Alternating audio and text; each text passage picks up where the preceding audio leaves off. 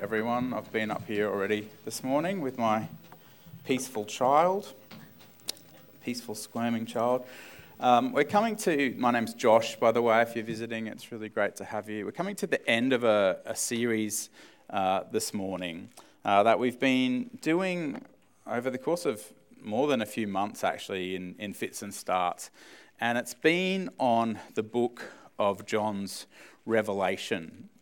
So a book that does deal with the future. And I think it's been a good journey for us because it's been about more than just what the book says. It's been about how we read Scripture generally. And I've found it really fruitful. I hope that you can say the same. But it's time to move on to the next thing. I've joked throughout that we want to finish the series before Jesus does return. And at the moment, we're on track. We'll see how we go over the next half hour. So I'm going to speak about a few things this morning to make sense of the second last chapter of this book. I could really have touched down in a variety of places to try and sort of wrap Revelation up. But I've chosen 6 verses in the 21st chapter. And to make some sense of these 6 verses and sort of how Revelation touches down generally, I want to take a little bit of time to talk to you this morning about this Renaissance painting, about the fact that it's not just that we should, as Christians, expect the return of Christ, but that we should expect the fulfillment of something important. So I'll unpack that a little bit in a moment. We're going to talk, again, I've used this image across the course of this series at least once, a little bit about how time works in the book of Revelation. And specifically, I'm going to introduce you to a term that you do not have to remember. It would be great if you remembered what it meant. And so that term is prolepsis. And then in an effort to be somewhat practical for this message to touch down somewhere, I'm going to talk to you about, even if you don't remember what this term means, what you should do about it. Okay, and basically this will take us through 3 big points. One, that Jesus is our interpretive key for this text, that God has said certain things are good, and that our reading as Christians, our understanding as Christians means that we are to consider the things that God has called good as eternally good.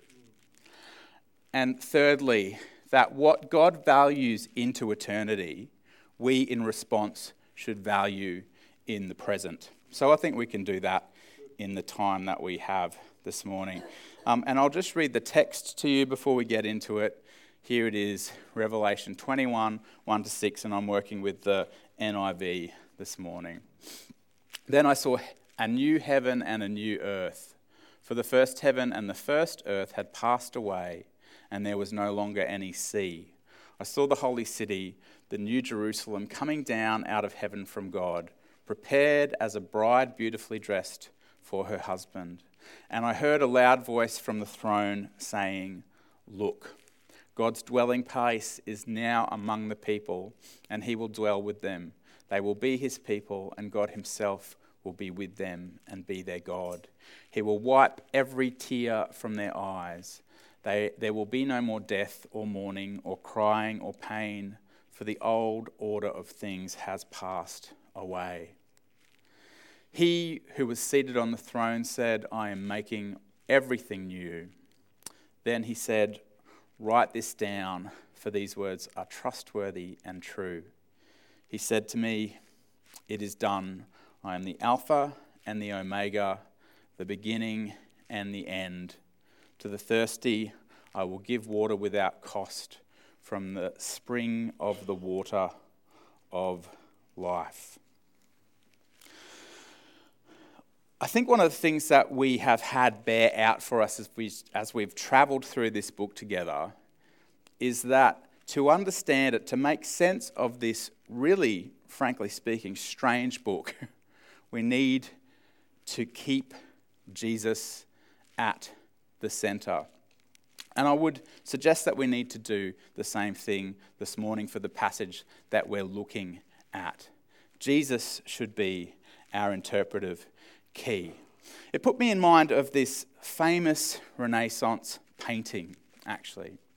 And if you have the opportunity to go to Europe sometime and look at this painting, you'll see that there are details which can draw you in. It might be a little difficult to see at the moment from where you sit, but just go with me here for a second.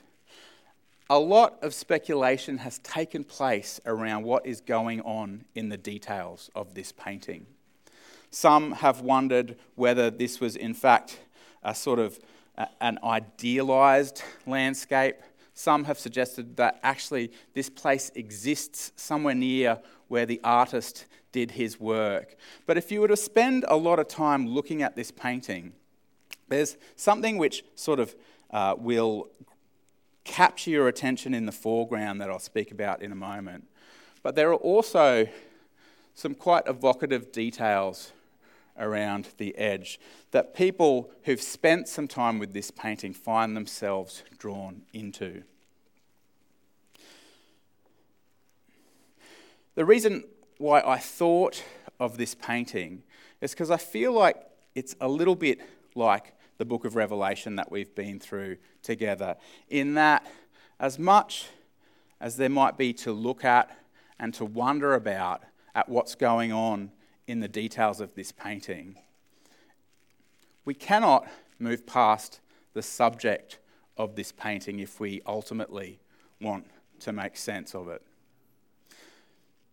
And I wonder if over the years, in our experience with the church as Christians, we might have been drawn into some of the details of the book of Revelation at the cost of truly understanding and engaging with the subject.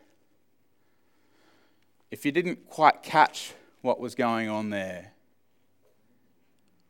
we're talking about the same painting. To read Revelation is to read what John calls a revelation of Jesus Christ. I am only human and I found the details interesting. Who are Gog and Magog? Who's the Antichrist? What's the mark of the beast? Of course, that stuff's compelling. But should be no more compelling, nowhere near as compelling as the person whom the book is actually about. This image here is a composite that a Dutch artist put together. He fed a bunch of paintings of images of people from around the time of Christ into a computer, and it produced the AI this image of what Christ might have looked like. Of course, we don't know what Jesus looked like. There's a good chance he looked more like this than many of the images that we see. John perhaps understands that the hearers of his revelation didn't have a picture of Jesus. They might have assumed what he looked like as a first century Palestinian Jew. They probably knew someone like that. He takes us past that though, doesn't he? And he invites us to see Jesus in a particular manner, more than any other way in the book of Revelation. John asks us to see the one who is worthy to oversee the culmination of history, the little lamb. This speaks, as we've explored together, to the nature of Christ as King, the nature of his power, the nature of his kingdom, the one who, for the love of the world, would come as a tiny child, would live a life that should and could perhaps have passed in relative obscurity in the backwaters of Israel, ultimately to lay his life down for those, even those who would persecute him.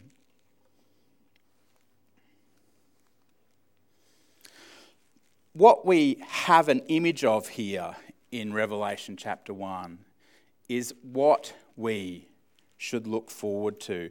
If Scripture means anything to us at all, John is painting a picture that lands here in chapter 21 of what we anticipate with joy and hope.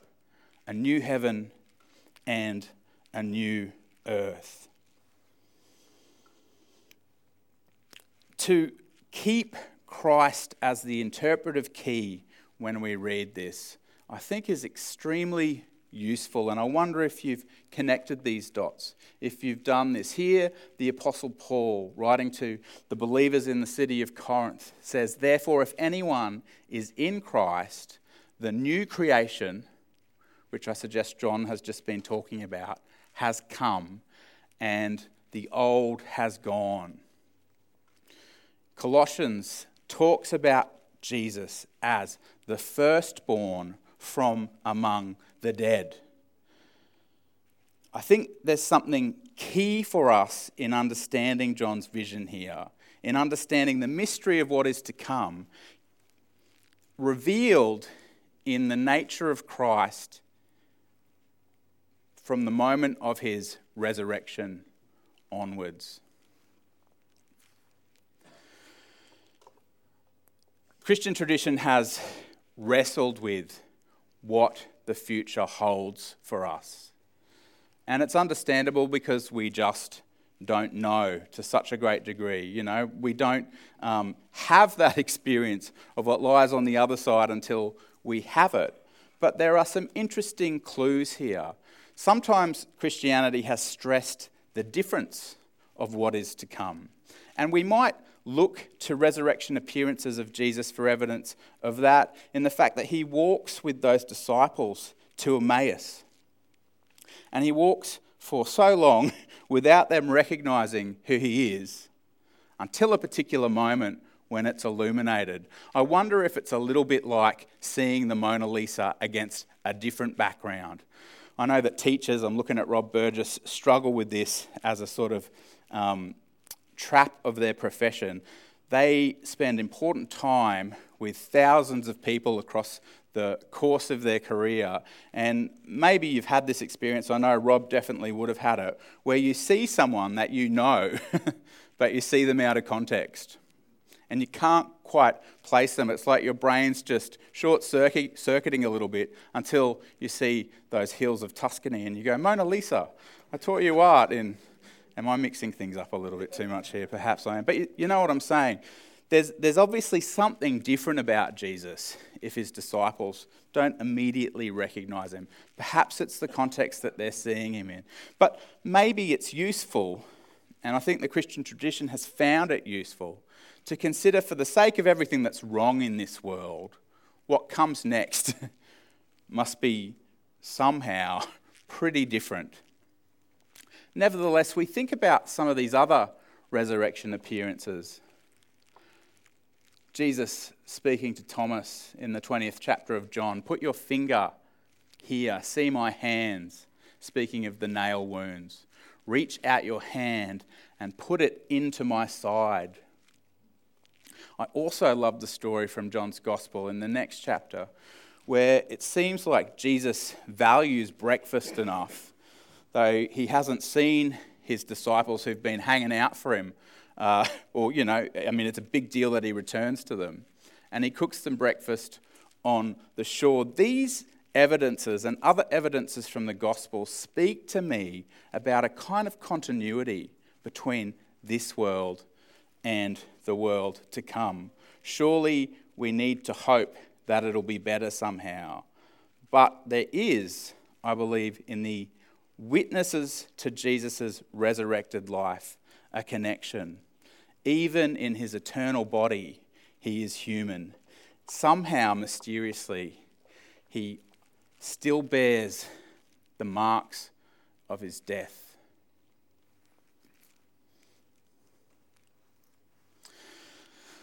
But somehow, there is a significant improvement. In John's revelation here in chapter 21, John talks about the holy city, the New Jerusalem, coming down out of heaven.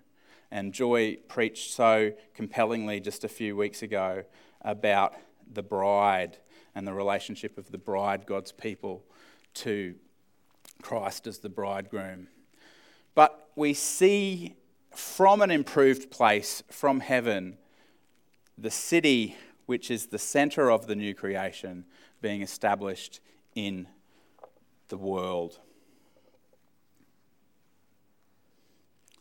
And so the point I want to make here is, if we are to make sense of the book of Revelation, and I hope that you continue to grapple with it as you journey through your life, because as we mentioned right at the beginning, Scripture says there's a blessing in grappling with it, tricky as it is, that we remember that we need to keep Jesus front and centre.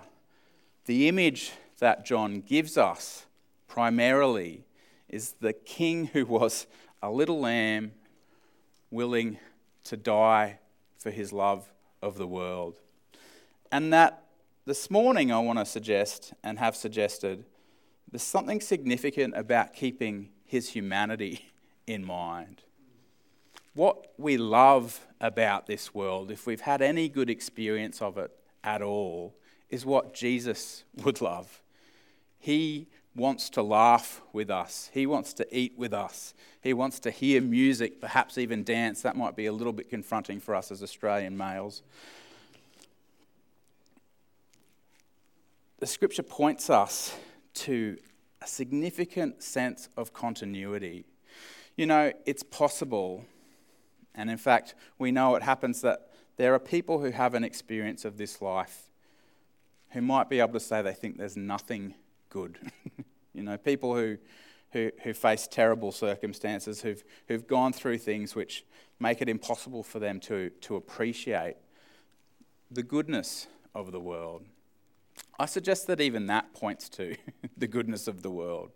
The sense that we might have of despair that things aren't the way they should be implicitly points to the fact that there is a way that things should be. We are wired as humans for the goodness of life, the goodness of the world.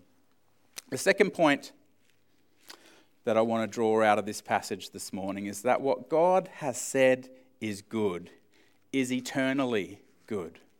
I don't know if you've thought about the fact that Christ resurrected, perfected, the firstborn of the new creation, the firstborn from the dead, has something of a body, enough of a body that he eats breakfast, enough of a body that he would invite his friend to stick his fingers into the wounds in his side. God, at the very outset of Scripture, looks at what he creates and calls it good. I hope you've picked up across the course of this series on Revelation that I really want to push back against a view of the end of the world that says somehow this world doesn't really matter because God is going to get rid of it. I just don't see that in Scripture, and that's what we're going to take a moment to look at here. I think for that reason, it's biblical, it's scriptural to go beyond an expectation of simply the return of Christ and think about the ways that Scripture points to the fulfillment of the work that God is doing in Christ into creation at the end of time. Then I saw a new heaven and a new earth, for the first heaven and the first earth had passed away, and there was no longer any sea. It's suggested that reference to there not being a sea, I used to despair at that as someone who loved surfing as a child, as a young man, but is a reference to, in the ancient world, the sea was sort of seen to be the realm of the dead. If you think about Revelation, all the monsters come out of the sea. So it's figurative language. Interestingly, the word there for first heaven and first earth in Greek is proto. So it suggests that there is something coming after it, which is perhaps connected to it. We might think about the way that, cars have prototypes. Hopefully, once it hits the road, it's better than it was when it was just in the mind of the planner. They test it, they run it around the Nuremberg circuit, they see that it works before they give it birth. There's this sense, I would suggest, that creation now, as wonderful as it can be, is something of a foretaste to the fulfillment which God has in mind for creation. So a connection between the first heaven and the first earth and the new heaven and the new earth. It goes on in verse 3, "And I heard a loud voice from the throne saying, 'Look, God's dwelling place is now amongst the people, and he will dwell with them.'" To read this closely, I think to read this in mind of Christ as the interpretive key should prompt us to ask the question, well, doesn't God already dwell with us? Doesn't he? He does. John is saying something has been started in creation. Something has been started in Christ, in the work of his life, in his death and resurrection, which is yet to come to fulfillment. And at this time in his vision is coming to fulfillment. He is making all things new. God has dwelt with us. If we read the Old Testament, you'll know that first he dwells in a tent, then a temple, amazingly, as a baby, and then a man. God dwells with us in the person of Christ. The New Testament speaks in many places about the fact that now God dwells amongst the communion of the saints, the company of the Spirit, his people, the church, which is his body. The vision that John gives us is that in a final and complete sense, God will indwell the whole of creation.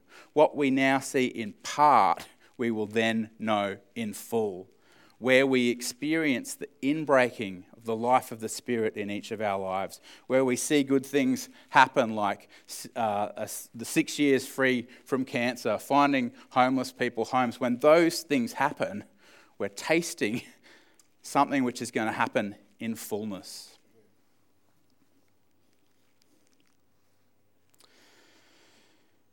This is the last verse of the section that I'm looking at and coming towards a bit of a conclusion this morning. To the thirsty, it says in verse 6, and this is God speaking, "I will give water without cost from the spring of the water of life." Familiar words, aren't they? God has dwelt amongst us. He intends to dwell more fully. The final point that I'm going to make briefly. What I think this passage forces us to reckon with, and this might even fly in the face of some of the sort of implicit theology that we've grown up with. The idea that God doesn't value this world, that it's all going to go up in flames and he's going to take us off to heaven. I was reading this passage again, thinking about the pearly gates in this chapter. The pearly gates are here in this vision. So the pearly gates are in the New Jerusalem, which comes down from heaven into the earth. It's funny how our theology can be shaped. I think it's often by cartoons, right? Probably Gary Larson. Gary Larson's in the first, if Dante was to rewrite his picture of hell, Gary Larson might be in the first circle for misleading us in terms of our understanding of heaven. That's a Far Side cartoon thing. Anyway, if you know, you know. Is that what they say? So, what God values into eternity, we need to value into the present. And this is this word, you can forget it, but I want you to keep the concept. Prolepsis. We've talked about the fact that time works a bit different in Revelation, and this is an example of it. Here's a quote that I'll read to you quickly, just so that we get through this. A German theologian of the last century, Jürgen Moltmann, said this, explaining this concept of prolepsis. what can I hope for? The question, what can I hope for, always affects the various choices of action open to us in response to the question, what should I do? It's clunky because it's translated from German, but it comes a little clearer. We become active in this world, Moltmann says, insofar as we hope, and we hope insofar as we can see into the sphere of future possibilities. We undertake that which we believe to be possible. If, for example, we hope that the world will continue to be as it is now, we shall keep things as they are. If we hope for an alternative future, we shall already change things now as far as possible in accordance with that. This is the substance of hope that the Christian tradition speaks of, that Scripture reveals to us. It gives us hope that the world will not always be broken as it is, will not always be dysfunctional as it is, that there will not always be pain and suffering such as we experience them, that this is not the way that things are supposed to be. Prolepsis then means the representation or assumption of a future act or development as if it presently existed. Anticipation that determines the present. I'm going to get the band up here in a moment. Or now. In a moment, this being the moment. We're going to take communion to finish with. Hopefully you've all got the elements. There was an article that came out this weekend by the Walkley Award winning journalist Jane Caro. I don't know if anyone saw it. And Jane Caro was talking about, she's a journalist, she puts her opinions out there in a way that's compelling, that people want to read them. But she was talking about her displeasure that there are Christian school chaplains in state schools. And I'm going to put an opinion out there that might be slightly controversial for a pastor, but you know what? I actually really understand where she's coming from. As a non-Christian, I kind of go, yeah. I mean, if the shoe's on the other foot, right? We could understand why she might have some questions about why is it that in our public schools, which are supposed to be secular, there's Christians who are on mission, basically. We like to pretend that Christian chaplains aren't on mission, and I think there's some appropriate sort of protocols around how they engage with students and that sort of thing. But ultimately, the reason why Christians are in schools is what I was just talking about, right? The hope that they have that there's something better. Reading the comments underneath Jane Caro's article, it was interesting. There was plenty of people who agreed with Jane Caro. They had issues with Christian chaplains being in state schools. There was also plenty of people who weren't Christians, people who worked in schools going, actually, I know where you're coming from, but the school I work in is desperately underfunded. And the chaplain just gets on with the job of helping our community. And you know what? They'd say things like, actually, I haven't found them too preachy. They've just been there to help. The problem with Christianity is that Christians are going to Christian, right? Like, I get where Jane Caro's coming from. She's sort of saying, can't we have a secular alternative? And I reckon, in theory, sure. But there's something so compelling about the story of God coming into the world to save it, to bring it to a better future, motivated by love, self-sacrificial love, that people just keep lining up for that stuff. We got a room full of people like that this morning. And we're like, okay, well, maybe it makes sense, the nature of our society, that we don't have Christian chaplains in public schools. you're just going to go and find some other way to love people. That's the problem. The problem is that there's just too many people captured by the idea of God's love for the world. They're prepared to go into state schools and work for peanuts, right? I don't know how you stop that. I just don't know how you stop that. It's a problem if you don't think it's a good thing. But thankfully, actually, I think there's many people out there who might have questions about chaplaincy, for example, and I'm one of them. Often the story that's told is, well, my experience of it is that these guys are just trying to help. That's why there's sporting clubs, governments, health services, people lining up to put, and I'm just using chaplaincy as an example here because it's a good example, isn't it? Lining up to put chaplains back into organisations that, for understandable reasons, they tried to get that kind of influence out of. Something about the Christian hope means that you can't stop it. You just can't stop it. There's many ways to think about communion. We're going to take communion just now, and I'll make sure that you've got your bits and pieces. Make sure I've got my bits and pieces. We're well aware that it's a picture of Jesus dealing with what's wrong in our lives as individuals, with our sin, with our brokenness. It's also a picture of the hope that we have. It's also a picture of a feast. A feast to end all feasts, where there won't be tears,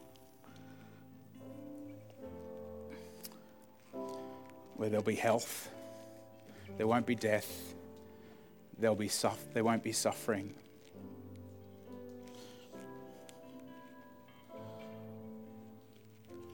I'll drink and eat to that.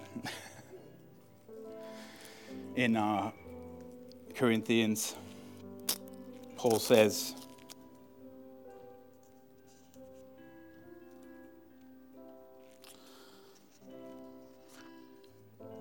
that when we do this, we eat and drink until his return.